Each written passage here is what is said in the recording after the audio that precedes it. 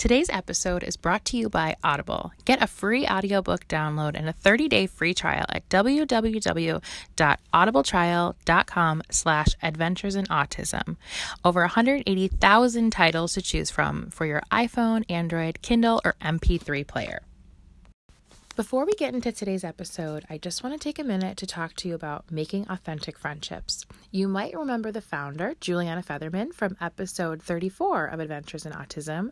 She is an autism sibling who created this amazing interactive web app that enables children ages 13 and up and adults with special needs to make friends based on age, interest, diagnosis, and geographic location. Parents and caregivers can also sign up to connect with other parents and caregivers. For more info or to sign up, head to makingauthenticfriendships.com. Hi everyone, welcome to Adventures in Autism, episode 86.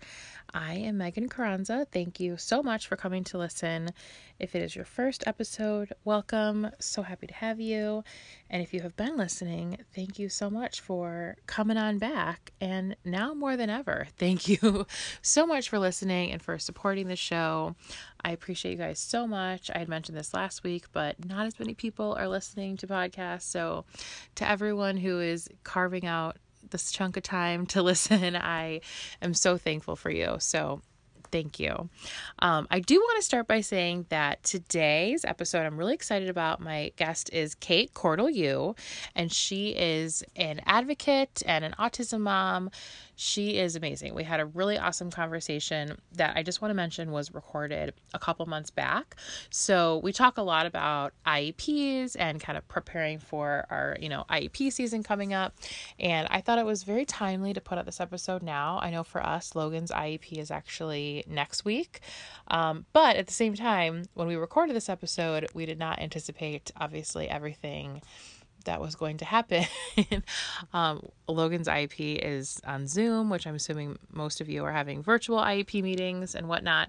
So I still think there's a lot of really great information in this episode. Kate is amazing, just like a wealth of knowledge, and shares some really great tips for IEPs. So even though, this IEP season might look a little different or a lot different, we're still fighting the good fight and advocating for our kiddos. So I'm really excited for you guys to listen to this episode today, because I know that you will find it just as helpful as I have. So without further ado, I hope you enjoy listening to my conversation with Kate. Hi, Kate. Welcome to Adventures in Autism. Hello. Thank you for having me. Thank you so much for being here. So you had reached out to me on social media, and we talked about how you are an autism mom and you are also an advocate for other families. And I was really excited to talk to you because, like you and I were saying before, we have not yet had an instance where we really needed an advocate. There has been times when, looking back, we probably could have used one. Yeah. So we can kind of get into that later.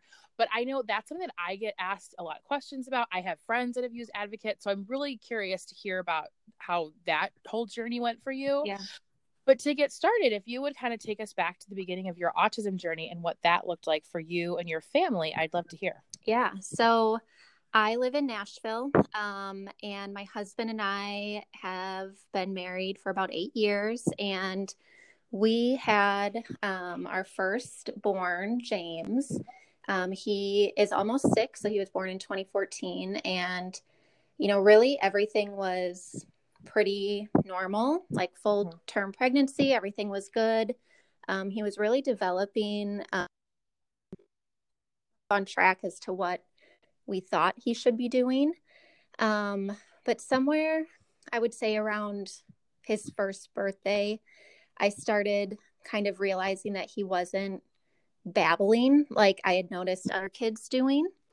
I would bring him to like the kids' time at the library where the moms would sit in a circle, and, the librarian would read stories, and all the other kids would just sit quietly in their mom's laps, and James would be all over the place and couldn't pay attention. And I really started comparing him to other kids, which, you shouldn't do, but I just couldn't help it. That's always what they say. And the words just were not coming. But everything else was really what I thought was there. So nothing kind of really sparked in my head as there, look, we have issues. But the older he got, like between his first and second birthday, the more lag I kind of noticed between him and the other kids that were his age. And one of the things that would really stand out for me was I have 3 brothers, and my sister-in-laws and we were all pregnant at the same time. The 2 of us or 3 of us had kids born within like 2 weeks of each other. Oh, wow. So every time I would go home to Minnesota to visit them, I just was like blown away by how many were, what good communicators their kids were compared to James. And then probably around 18 months is when I really started, like I actually had a document on my phone where anytime he would say a word, I would, like, oh, great, he can say mama. And like, I would put it in my phone, like, haha, he can do this. Which like looking back, I'm just like, oh my gosh, I can't believe I did that. But it just made me feel better. Mm-hmm. At his 2-year appointment, his pediatrician and I were talking, and she just said, I really think that let's get him into speech. He's just not, like, even at 2, I mean, he really maybe had like a dozen words, but you really had to pull it out of him. Like, he wasn't just spontaneously offering those words to you. Mm-hmm. But we knew that he could talk. He just wasn't doing it. So right after he turned 2, we got him into speech, and not through the state, not just privately. Mm. And really, like, as soon as he started with therapy, he just kind of exploded with his language, which was really great. It gave us a lot of hope. And like, even at that point, like, there was nothing else in my head. Like, I just didn't think that it was anything else other than he had a speech delay. Mm-hmm. But then he was probably 2.5. And at that time, we had our second kid, Anna, and she was born just 2 years after James. So when he was about 2.5, I looked at his speech therapist in a session, and I said, do you think he has autism? And I don't even know like where that came from in my head, because I knew nothing about autism. I did not go to public school. It's not around, kids with disabilities in the school setting. And at that time, I didn't even think that I knew anyone with autism.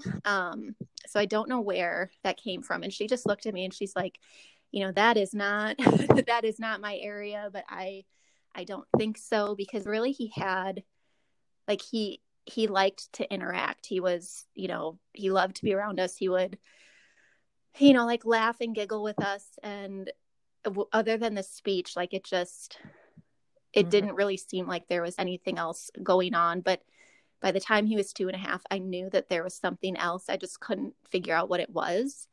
Mm-hmm. So then I started mentioning it to my husband, just saying, like, I really think that there's something else. It's not just speech, because everything was so difficult with him. Like, I couldn't bring him into a grocery store without him dropping to the floor and completely melting down.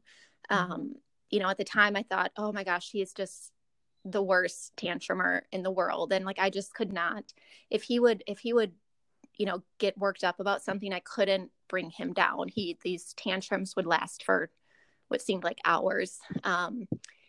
It just, everything seemed very difficult. I couldn't really get him to focus on anything. And the whole communication thing, which is still such a struggle, even though he was starting to use his words. But he was really only using it for things that he wanted. He wasn't, using it to try to communicate with us. Mm-hmm. So I started mentioning it to my husband and to our parents, and just saying, there's something else going on. And pretty much everyone was like, no, boys are just different. Boys talk later than girls. I heard that a lot. Mm-hmm. And I was really the only person that thought I think this could be autism. So then fast forward, we're still in speech at that time. Right before he turned 3, we also started occupational therapy just for like fine motor skills, and also for feeding therapy because he was a terrible eater. And at his 3-year appointment, I went in with my big list of words that he could say again, just, I guess, prove that there was nothing wrong, even though, why would I have a list of words unless there was something actually wrong? Mm-hmm. And his pediatrician then, just said to me, I think it's time, Kate, that we get him evaluated to see if he has autism. So that, it was shocking to me for her to say that, but also it was kind of like, oh my gosh, finally someone else sees it, Mm-hmm. You said something that when you first brought it up to his and speech. then I know a lot of people have to wait a really long time to get their kid, like, even in line to get diagnosed, but for whatever reason, we did not have to wait a long time. That appointment where the pediatrician told me that he should be diagnosed was February 17th. I'll never forget these days. And he was diagnosed on April 5th by a BCBA from Vanderbilt. And then from there, we just started our journey. Wow, that is interesting because a lot of what you said actually reminds me of our journey with my son. Mm-hmm. Yeah, especially like how you were saying the first year, like you really didn't notice any signs. And it was like right around the first birthday, the speech was the first thing to sort of tip you off. What was interesting to me was when you said that you had talked to his speech therapist about autism and that you didn't really know where that had come from. Mm-hmm. Was that something that you had been thinking at that point, or did that literally just like pop into your head then? I had been thinking about it because right when he turned 2, he started speech, and then he also started a Mother's Day Out program, just like at a local church for a couple days a week. And his teacher was so great. She was just really wonderful. But she would tell me, he's really not interacting with the kids. Like, it was almost like he was a ghost in the room, like he was so focused on whatever he was doing that it was like the other kids didn't exist. And then that's kind of what I started noticing too, like when we would go to the park, or like if we would try to go to the library, or even really like when we would go up and visit my family with all the cousins that were there, it was just like he was in his own world, and that struck me as odd. Mm-hmm. So I think, like, I had been thinking something is wrong socially, but then I think I really wasn't thinking autism until like that moment. I was like, do you think it's autism? That's so interesting how it because I know what you mean. I remember like not necessarily the exact moment that I was like, oh, is this autism? Mm-hmm. But I remember just kind of like little signs, and then Mm-hmm. actually having a really similar conversation with Logan's. It was his OT, not his speech therapist. Mm-hmm. But saying do you think that this could be autism? And she actually was very like kind of like what you were saying, that she was like, oh, this is like out of my jurisdiction. Yeah. But she didn't even necessarily say that. She was kind of like, she's like, I work with like so many kids who are on the spectrum, and kind of like how you were saying that your son was like really engaged and like really happy and like to play. Mm-hmm. That was all the stuff that she had said about Logan. And especially with him, really didn't have meltdowns at that age. Like he was always super just happy and go with the flow. He's gotten more like regimented as he's gotten older. Yeah. But I remember in one of our earlier sessions, he had like a very little kind of like what you would probably consider like a typical temper tantrum, and it lasted like a minute or two. And I remember the OT watching him, and she's like, "Oh, is this like typical behavior for him?" And I was like, "No." I'm like, "He actually doesn't really do this very often." And I could tell that she was kind of thinking like, "Yeah, right, lady." Mm-hmm. Like probably thinking like, "Oh, like, he's having a meltdown."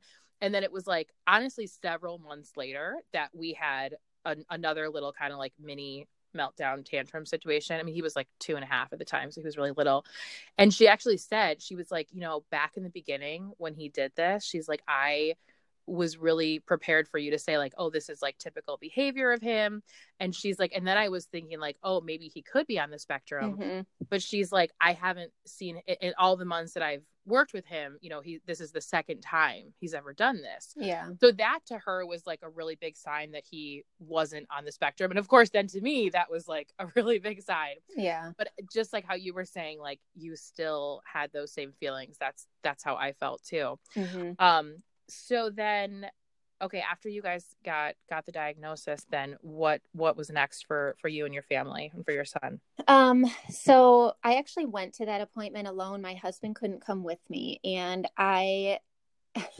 Wow. it was a heavy day. Yeah. And our entire family knew that we were going to that appointment, and like my close friends.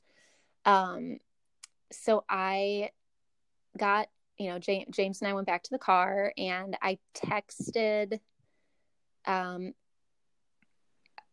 called my husband to tell him, and he said, "Okay, I'm leaving work to come home." And then I texted our parents and just said, he was diagnosed. I don't want to talk to anyone. Yeah. So please respect that. And then we, went through the drive-through at Krispy Kreme because I just like could not, like, I don't know, like it's so odd because it's like, it's one of those moments where you feel like the world stops and that it's crashing in on you. But then there's this 3-year-old in the back seat that's just happy as can be, eating a donut, and like has no idea that anything, changed. Yeah. And I just was like, and nothing changed at the same time. Yeah. And like, I just remember like hysterically crying on the way home, but doing so silently because I didn't want him to hear me. And so we got home, and really like, so my in-laws, they live here. They live just a few miles away from us. And I think he was diagnosed on like a Thursday, and they were like, we're just going to keep Anna for the weekend. And I was like, great. And we actually sent James with them too, like for the weekend. And we just spent the entire weekend like crying and drinking. And just like, I would go to bed sobbing, and I would wake up and start sobbing. And then on Monday it was like, okay, what do I have to do? And I'm very type A. I like to have a plan and just kind of know what the next steps are. So I just really got to work that next week, and I knew that I had to get him evaluated through the district to see if he would qualify for special ed and for an IEP. And we got him, oh gosh, what else? So he had already started OT, got him started with ABA therapy because we were also having a lot of issues with, the tantrums were just, I could not get a handle on them. And also he had started to become really aggressive, with his younger sister and with one of our dogs. And so we started with ABA, in the house, which was really helpful. And then started the whole process with the school, the school district, which was a whole nother battle and the most frustrating process I'd ever been through. Yeah, you kind of alluded to that when you and I were first corresponding. So what happened there? So, it was just frustrating from the start because it's like, you contact the person who you're supposed to contact, and then they say, well, no, you need to contact this. Well, no, you need to contact. No, nope, you need to contact this. So it was like going back and forth. I was like a ping pong ball between all these people who, were certain that they were giving me the person to contact, but then that person was like, no, this is who you're supposed to contact. So finally, I got in touch with the right person and, filled out all the paperwork to give the district permission to evaluate him. I'd let them know that he did have a medical diagnosis of autism, and we went in, they did the assessment, and there were maybe like 4 women in the room, and I stayed in the room with them. It was a couple hours long, and they, I had to fill out a bunch of stuff. They asked me a lot of things, and they worked directly with him and did lots of observations. And I also had brought in like all of his outside therapy reports as well, just so they could have that information. And they said things to me that no parent should hear. They told me that they did not believe that he had autism because he smiles, and autistic kids aren't happy. Yeah. Wow. They told I had made a comment that, yeah, he has just started OT, and he's been making a lot of progress, like being able to draw shapes. And they told me that, well, he can't be autistic because autistic kids don't make progress. And they asked me why I didn't have a real psychologist diagnose him. And I was like, what? They were like, well, you didn't have a real person diagnose him. This diagnosis isn't valid. And I left that meeting. So that, like, we had scheduled the next meeting, which was it was also towards the end of the school year. So they were like trying to get all of this stuff done before summer. So the next meeting was going to be the eligibility plus going over his IEP. Because they basically told me we don't think he's autistic, but he will qualify under language. So I left that meeting just so pissed. I was so mad. And I got in the car and I called the psychologist and I said, are you a real psychologist? And he was like, what? I'm like, they're telling me you're not real. And he's like, just don't listen to them. Of course. Like, I am perfectly capable of diagnosing your son. So the next meeting, we went in and they said to me, we want you to sign and agree to the IEP. And I said, well, no, I have to look at it first. And they said, well, that's not how we do it. You have to sign and agree. And I said, I said, I'm not doing that. And I basically just told them, I will sit here all day, like, if that's what you want to do, but we are not signing anything until we go over this. So we got them to go over it, and it was the same type of thing. Like, they just flat out refused they didn't even want to put that he had a medical diagnosis of autism, even though he did. They made a lot of those really inappropriate comments about how, well, he's happy and autistic kids aren't happy, blah, blah, blah. And the part that really, really irritated me was that they, so we have a kid who has autism, whether they wanted to believe it or not, and had serious, like, social issues and language problems. And they wanted to put him in a class for 2 hours a week with other kids who had language issues. And I was like, this is not appropriate for him. He needs to be with regular kids for as much time as possible. And it was another appointment that my husband couldn't go to. So I said, I really want to bring this home and look it over with my husband. And they told me, if you don't sign this agreeing to it, we will reassess him and we will make him not eligible, and you'll lose any chance of services. Oh, so my goodness.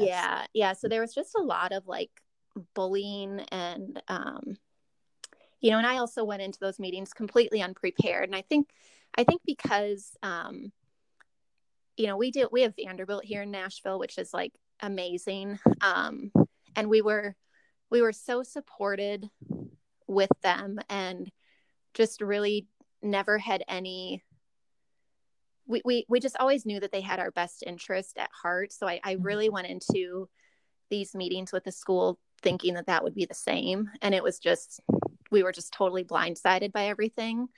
Do you think it was because, like, if he had that autism diagnosis, they were going to have to provide more services and they didn't want to do that? I don't know. Like, Yeah. I still don't know what their deal was. I've since discovered that the district psychologist, who really made the most derogatory comments, she's older, so she's been doing this for, decades. And I've talked to like at least a dozen parents who were like, oh my gosh, we had the exact same experience with her.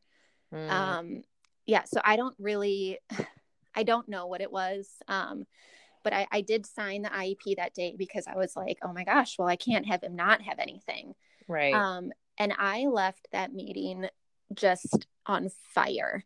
And I knew that I would figure it out and be able to get things right for my son. But I just could not like get it out of my head how many families they had done this to, first of all. And then second of all, how many families leave these meetings thinking, well, this is just how it is, which it should not be.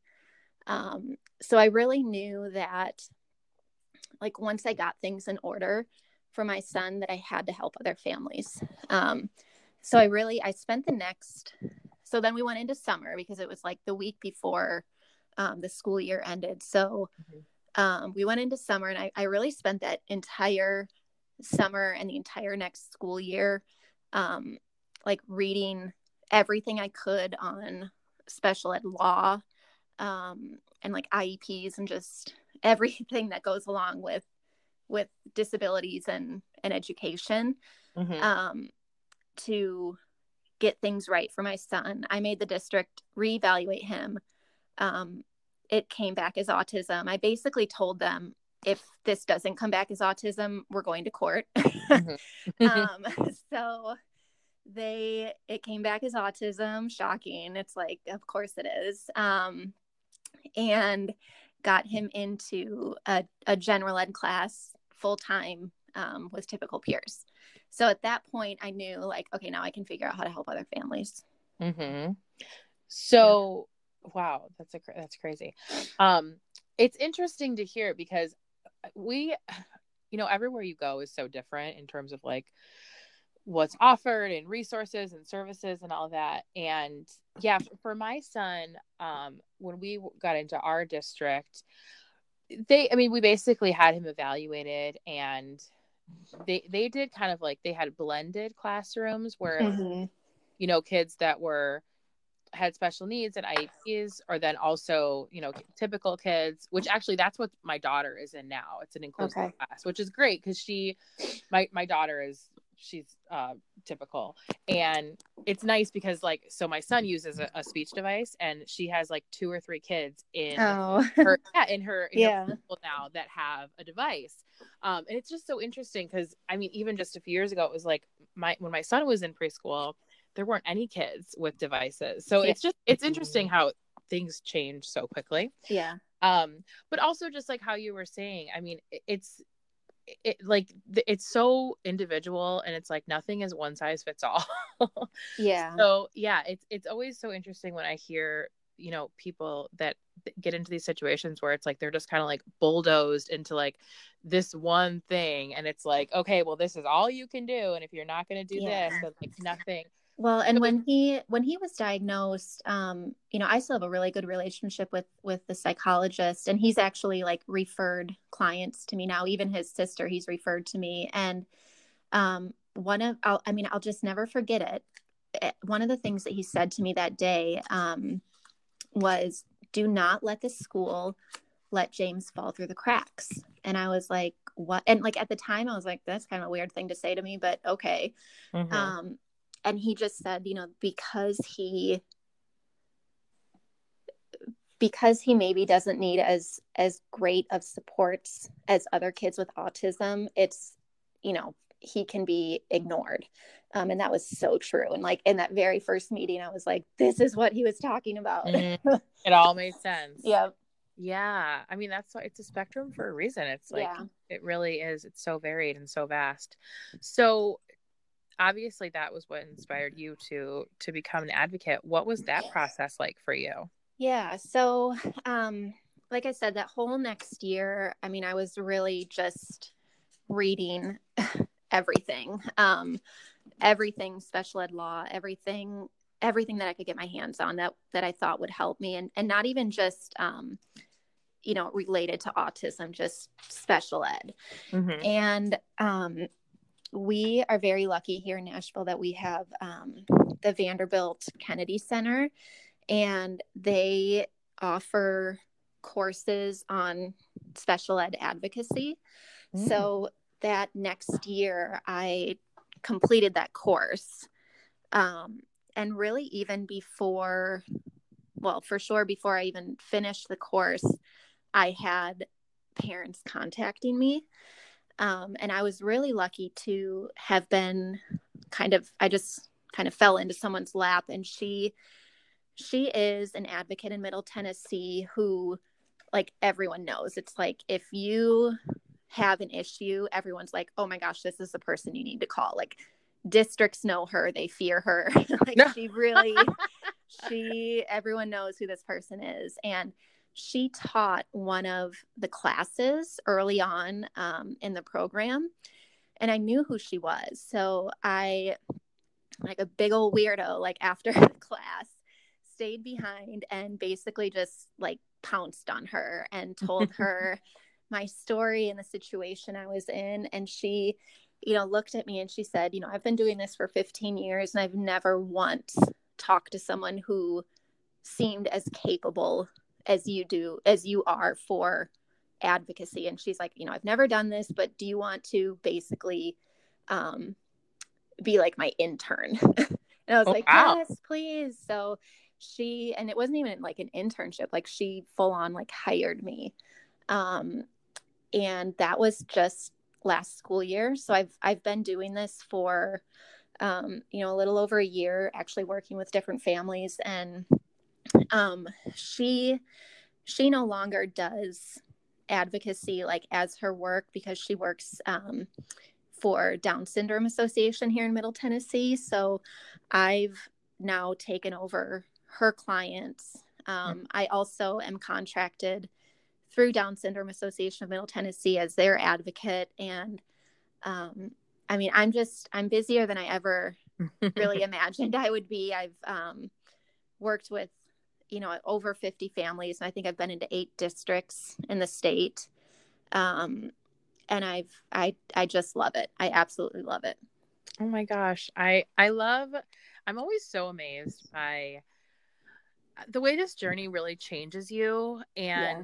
I just think as individuals, like, you know, like how you said, it's like you cried the whole weekend. I was the same way. I cried my eyes out. Yeah. But it's like somehow like that grief like turns into strength. Yeah. And I mean, not necessarily for everybody, but it's like, I feel like if you could harness that into your strength, and then it's like how you said, it's like you want to help yourself, obviously, but you want to help others too. Yeah. You want to like show others like there's a way to do this.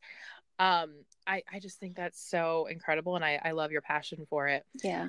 Tell me, I know this is like probably a really hard question to answer, but as an advocate, what do you think are like the most important things for parents to know when they are like looking at the IEP or planning for that? I mean, I know it's like a really hard thing. Yeah. Question. I would say that if parents are starting the process of trying to get services, they really need to know what their rights are. That will just in and of itself solve so many fights with the school before they even start. You know, every state has like a parent, I don't know what they're called. Here it's called STEP. It's like a parent training corporation where people are there like solely to teach parents how to deal with IEPs. I think that knowing what your rights are and really understanding how the process works. So understanding that there's going to be, an assessment period where the district, where the schools are assessing your kid, but also it's not just what the school does. Like, your input is the most important, and that has to be considered. Any outside information that you bring, and you should bring outside information, especially if your kids, do outside therapy, which most of our kids do. Any people that you can bring to the table, because it's really hard to go, it's so hard to go into these meetings where it's you. Sometimes your spouse can go, mostly they can't. And then 10 people from the school, and everyone's talking about your kid. It's really hard. So that, just knowing the parts of the IEP and how that works, and really knowing what you can ask for, and having a reason why your child needs that. Because it's not fair for parents to just assume that schools are going to come up with all of this information and come up with all these ideas. Like, you're part of the process too. You're part of the team, and you're the most important person on the team. And you need to bring ideas as well. Yeah, I totally agree with that. And I feel like it's interesting because I know that's something that I think in some ways I'm lucky. I've just always had sort of like a domineering personality. So, Yeah, like, I don't mind going into meetings, and like, I mean, I will, listen, of course. But I've always felt that as the parent, that like, I am the person who's like in charge of all this. yeah. But I think for some people that's hard. Like, they don't necessarily have that. It's just hard for them to kind of assume that role. And especially when you're, like you said, there's so many people there and it is emotional.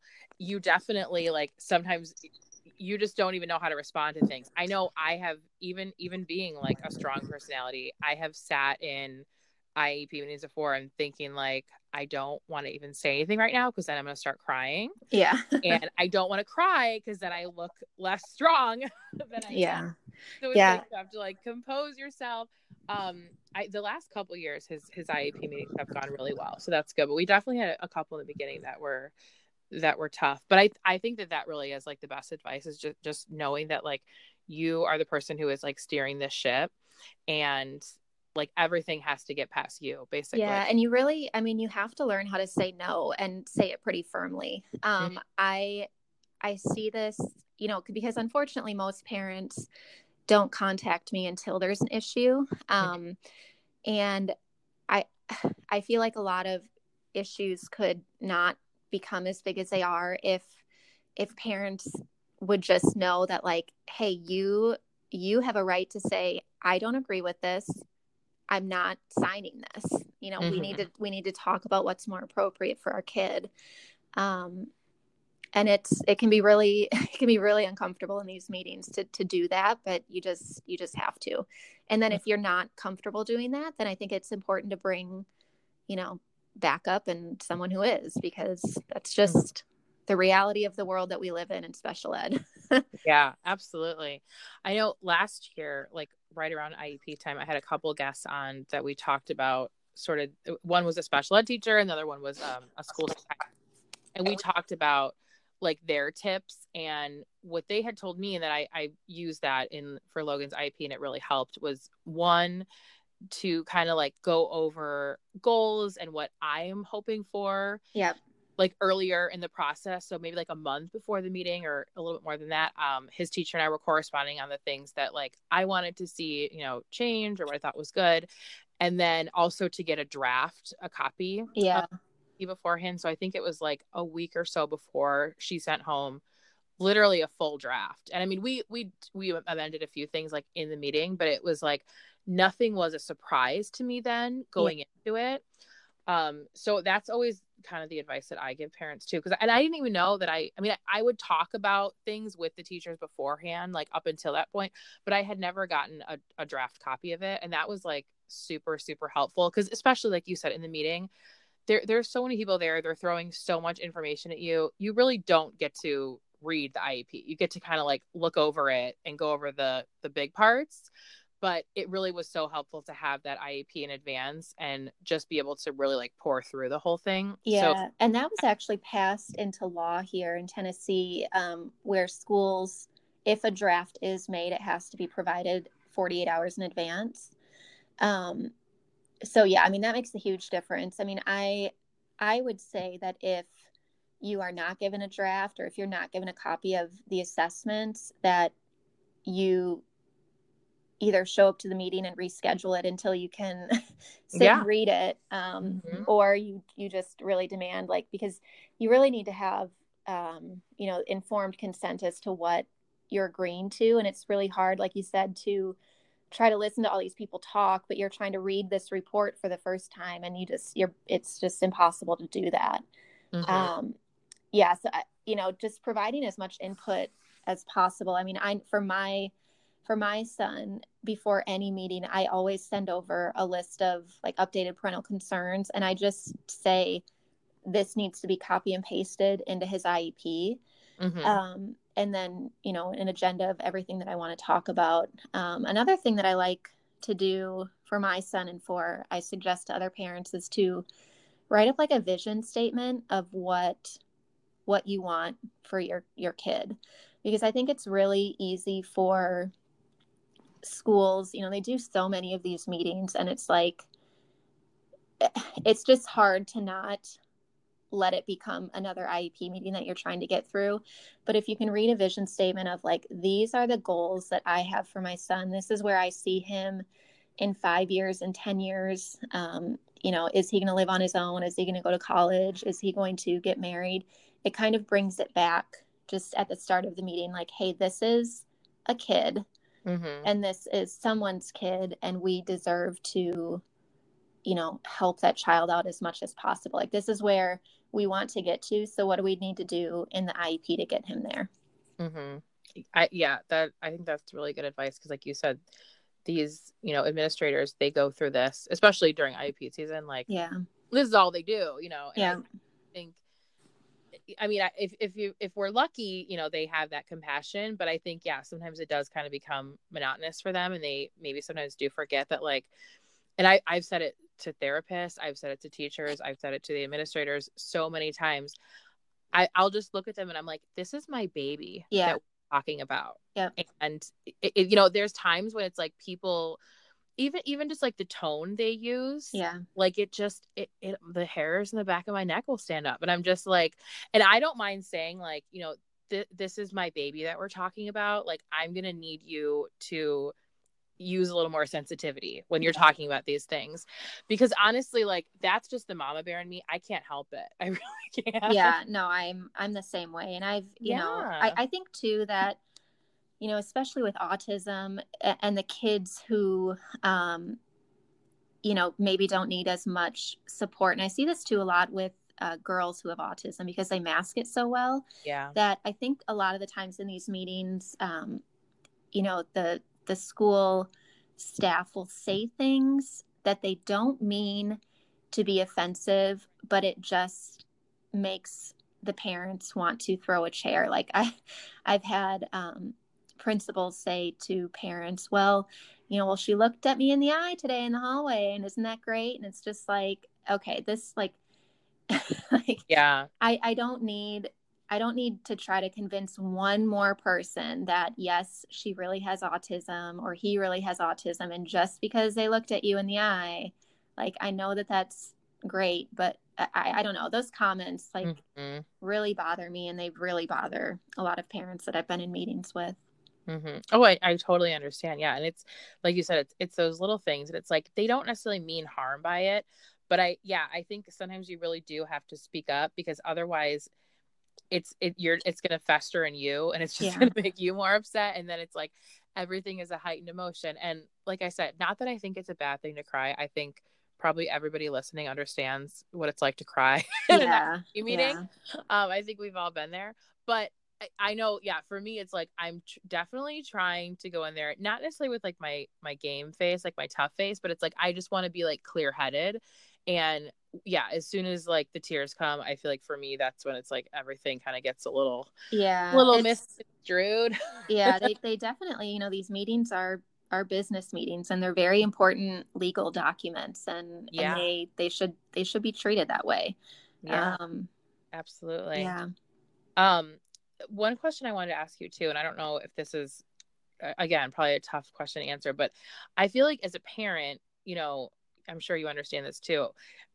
I am like constantly questioning, is this the right thing to do? Is this Yeah. the right thing to do? And I feel like we all do that, especially like my son is nonverbal. And so it's like when you have a child who's nonverbal and they can't actually tell you, this is their wishes or whatever, you're really the person like handling all this. I mean, any parent is. Hmm. So as an advocate, then are you just there to back up the parents and their decision, or are you also there to kind of guide them in the right direction of a decision? So, it varies from family to family. A lot of families need like full blown assistance, like they just don't understand the process at all. And then what I try to do, basically, I want to work myself out of a job with these families. Like Mhm. I want to teach them as much about the process, and um, teach them legally what the school is required to do, and things that they can ask for, things that maybe they probably could ask for but aren't going to happen.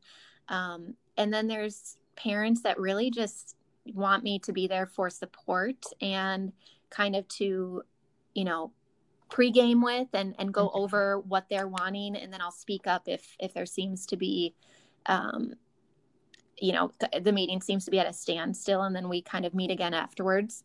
But it just varies from family to family. I will never say to a family, this is what you should do, because I'm not a lawyer. um, but what I can say is, look, if you don't agree with the evaluation that this school did, these are what your options are, and this is what it would look like. Mhm. And I think it's a lot of parents really feel comforted that I'm also an IEP mom. Like, I get it. Like, I Mhm. understand how frustrating this process can be. Um, and I just know what it's like to be in these meetings. So I think that's, I don't know, comforting for a lot of these parents, that I'm not just some, like, I don't know, random person that is doing this. Yeah. So yeah, I mean, the needs of the families vary. I try really hard to just teach the process. Um, and a thing that I hear a lot from a lot of parents is, well, I didn't know that I could ask for that. And just know, you can ask for anything. You can pretty Mhm. much ask for anything under the sun. You just have to prove that they need it. Yeah. Totally. There is really not a list of anything where it's like, well, this is the only thing that the law can offer. This is the only thing that our school can offer. Like, schools can't say that. If you show that there's a need for this, then it has to be provided. Mm. Um, One of the things recently that's come up with a lot of my families is the topic of homework, and homework creating a lot of and this isn't necessarily even for autism families, but just for middle school age kids, that homework has created such a source of anxiety that it's like, what should take a fifth grader 20 minutes to finish is taking 2 hours, and they're melting down and they're crying about it. And it's like this constant thing that they're like, the parent is having to stand over the child to do. And like, you can get homework accommodations added into your IEP, and parents are like, well, I didn't know that you could ask for that. And it's like, you can ask for anything. That's good to know. Yeah, like my son doesn't get homework because it creates so much anxiety for him. And I was in a meeting, what day is it? Wednesday, on Monday, um, for a middle schooler, and we have it written in that he has a homework contract. So he's only required to do 5 minutes of homework per subject every night, and then that's it. Like, if he doesn't finish it, that's fine. He turns it in and he'll get graded for what he turns in. But homework was such a source of trouble for him that, we got that written into the IEP. Yeah.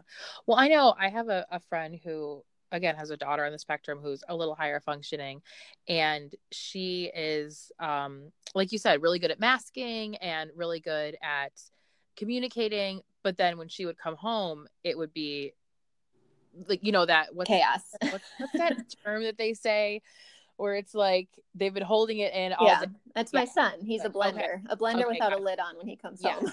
Yeah. So she was saying that like so much of that was because of homework, because she would come home and she would have therapy time, and then it was like they were not only trying to get the homework done, but it's like they were trying to cram that in with her therapy also. And then it was just like it was mass chaos. But she's like, we just have like no time to do any of this. I know for them, they ended up having like a major battle. But yeah, if they could have just in a homework contract, that probably would have been a lot easier. Yeah, it's funny you say that about like exploding after school, because it's so true with my son. So he's in kindergarten now, and he the school will never see a day where he melts down, where he has issues. Like, he really is like this perfect student. He's just like the light of all the teachers' lives. They just love him so much. And I remember I usually call a meeting like 4 weeks into school just to get everyone to the table to sit down and see how things are going. And he would literally get in the car from the car line, shut the door, and explode. I mean, just scream at the top of his lungs, start kicking, screaming at his sister. And it would continue for probably a good hour at home. Like, one day he came home, and we have a playroom upstairs, and he leveled all the toys from all the shelves, just destroyed the playroom. And it's one of those things where, like, if like a typical kid were to do that, and like, I'm like, if a parent to typical kids is listening to this, they're probably like, oh, horrified. But for me, I was just like, he just needs to get this out. I shut the door and just let him tear that room up. And when he came down, we talked about it. But the school, every time I talk about his real issues that we have at home and that we see out in public, they can't believe it. They're just like, basically their jaws are on the floor because they're just shocked because they never hear it. And I remind them, and I try to remind other parents who have kids with autism, who probably are like, this is my child. It's okay to say to the school, like, I know that you don't see this, and that's great, but this is our reality. And you might not experience his autism like on a severe level, but we do have these things that we deal with at home. And you need to understand that that's truth. Like, it's not my job to try to convince you that this is happening just because you don't see it. Right. And one of the things that we implemented to help him, even though, again, they never saw any issues at school, was little like brain breaks, just for like a minute, a couple times during the day, where he could like play with putty. And I'm telling you, that first day that his teachers started doing that with him, he came home and didn't explode. Oh, wow. Yeah. I mean, it makes so much sense though, because, they're working so hard to, just get through the day and mask themselves. And then it's like, as soon as you're in like your safe place, your comfort place, it's just like everything explodes. But yeah, like you said, something as simple as like working breaks. And I mean, I know for Logan, that's like essential. And he's not even one to melt down, but he'll just check out. Like, he won't participate when there's like too much expected of him. Like, he knows like, okay, I need to just like, so we have breaks always, like you said, worked into the school day, but also worked into his therapy time, because otherwise it's just not productive. Yeah. Yep. Yeah, for sure. Well, Kate, this has been delightful to get to talk with you. Do you want to share where people can connect with you if they have questions? Oh, I don't have a website. I always thought that I would. It was funny because when I started thinking like, okay, I want to be an advocate, this is what I want to do, and that other advocate that I knew about, who everyone knows, like, it was always like, I want to be the next Erin. Like, that's my goal, is to be able to help as many people as I can. And I always thought that I would like get a website and try to promote myself. And then it just didn't happen. And people keep finding me by word of mouth. So the only way really to find me or to contact me is to email me. And I'm happy to share that. Do you want me to just like spell it out? My last name's a little bit confusing. Okay. I'll add it into the show notes and whatnot. But yeah, if you want to. Yeah. So it's Kate with a K, KATE.Cordelyu, CORTELYOU @hotmail.com. And I do run a Facebook support group with two other autism moms who I just love dearly. And it's for Middle Tennessee, but I share a lot of like IEP info on there. So really anyone can join, and it's, just a lot of really good information, I think, for parents on this IEP journey to know. And I think you would just search Autism Support Group Middle Tennessee. And again, I share a lot of like events going on in Tennessee, but it's not like you have to live in Nashville area for it to be, good information. Yeah. I'm laughing because I don't have a website for the podcast. Yeah. I finally made business cards, and I keep thinking like, maybe I really probably should like make myself more official, but I don't know. I mean, people keep finding me. So I'm like, well, I guess must be doing something right, because people keep reaching out to me and they're like, well, I was told to contact you by so-and-so, and like, I won't even know who that person is. So I'm like, well, good. Yeah. I hope I'm helping people. That's what I want to do. If it ain't broke, Yeah. I know. It's my goal for 2020 to get a website together. But it was one of those things where like, when I was first starting the podcast, I'm like, I'm so technically challenged. I'm like, all right, just save that for another day. But then kind of like you're saying, like there hasn't really been a need for it. So I'm kind of like, I probably will never have a website. It's just like it's simple. I do not have the time to figure that out. So I totally understand that. Well, thank you so much for your story and just all the tips and resources for everybody going into IEP season. We have a little bit of time, but this is good to kind of prep for it. Yeah, it's like the beginning of the school year. Everyone panics, and then right after spring break, it's like, I gotta get all my stuff together. Yeah, well, I feel like because even now it's like we're getting back from winter break, and I feel like I'm already thinking about IEP, summertime. Oh yeah. Like once we get on the other side of winter break, it's like we're basically at the end of the school year. That's how it feels. So yeah, I've had so many meetings this week already, and I have one more tomorrow, and then next week is not quite as crazy, but it's like, oh yeah, it's just there's always something. Of course. Well, I really appreciate you taking the time to chat. Yeah. Thank you for having me. Yes, wonderful. All right, well, you take care. All right, bye-bye. Bye. For you, the listeners of Adventures in Autism podcast, Audible is offering a free audiobook download with a free 30-day trial to give you the opportunity to check out their service. I often get asked for book recommendations related to autism, and one that I always go back to is called The Out of Sync Child by Carol Kranowitz, and it was actually recommended to me by a friend who is also an OT. And I read this book years ago before Logan was even diagnosed. It's not necessarily just for autism. It also goes into like sensory processing disorder or ADHD, but it's just very valuable information and a really great resource that I still pull from today, even though I read it years ago. So that's a really good one. Sometimes just to get my mind off things, I also just enjoy good old chick lit. I love anything by Emily Giffin, like Something Borrowed or Something Blue, and those are available on Audible as well, but you can pick from any of their titles. So to download your free audiobook today, go to audibletrial.com/adventuresinautism, all one word. Again, that's audibletrial.com/adventuresinautism for your free audiobook. Okay, well, I hope you enjoyed listening to my conversation with Kate.